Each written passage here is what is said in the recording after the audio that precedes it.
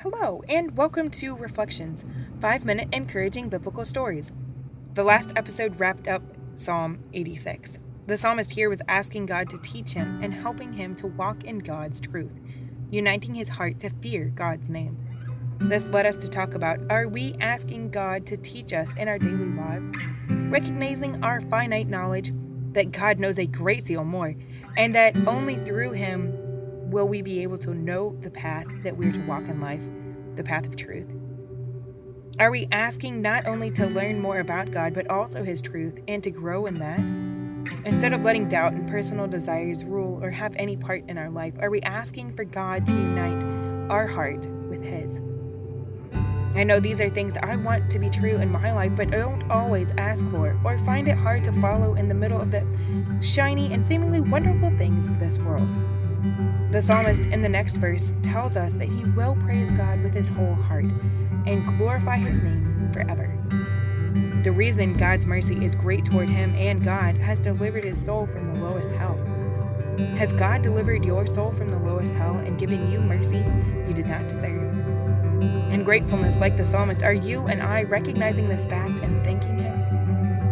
I know I certainly take his goodness for granted on occasions, so this is a great reminder of his truly amazing love and mercy for me. The psalmist then told us about the proud coming against him, but instead of bringing a request to God about them or taking matters into his own hands, we see something very different. The psalmist lists the characteristics of our Father, full of compassion, gracious, long-suffering, and plenteous in mercy and truth. When we are up against mean people or difficult circumstances, are we taking time to remember these characteristics of our Father and then asking God to help and know that he will and he will comfort us?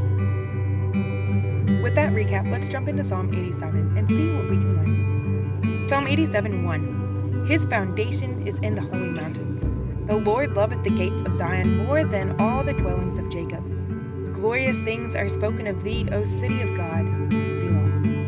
I will make mention of Rahab and Babylon to them that know me. Behold, Philistia and Tyre with Ethiopia.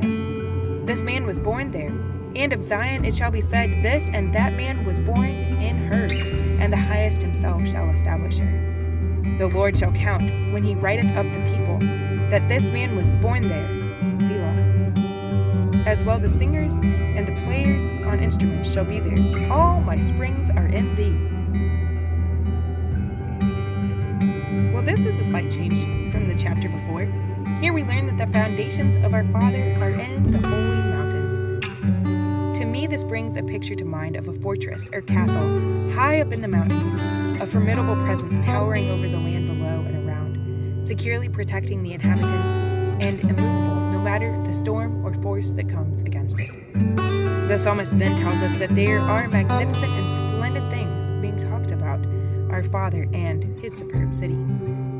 If we recall, Rahab was the person in Jericho who hid the spies before the walls came tumbling down and the city destroyed. Babylon and the Philistines were constantly in battle with Israel. So it would seem that the verses here are going to mention those instances as a way of recognizing God's power to overcome these nations in the end and provide for his people. The second to last verse mentions that God counts as he writes up the people. I wonder if this is in reflection of the number of people who Jesus paid the price for their sin, or if this counting is referring to something else. Because curiosity and the cat were friends, I looked up a commentary on this verse from Charles Spurgeon. He mentions that in this verse, based on the context of the verses before, mentioning that man was born there, and then again in this verse, it's referring to citizenship, birthright being declared and recorded by God. It is he who registers the people who are written in his book. What a blessing to be called his child and to be part of his kingdom through citizenship. Something to look forward to, and as the psalmist ends this chapter, something to sing and play about, giving us life, like the springs of flowing water give life, refreshment, and goodness in a dry land. We too are given hope and a purpose to live for in our lives. Are we recognizing this hope and taking joy in it throughout our day? Join me in the next episode to see what we can learn from Psalm 88.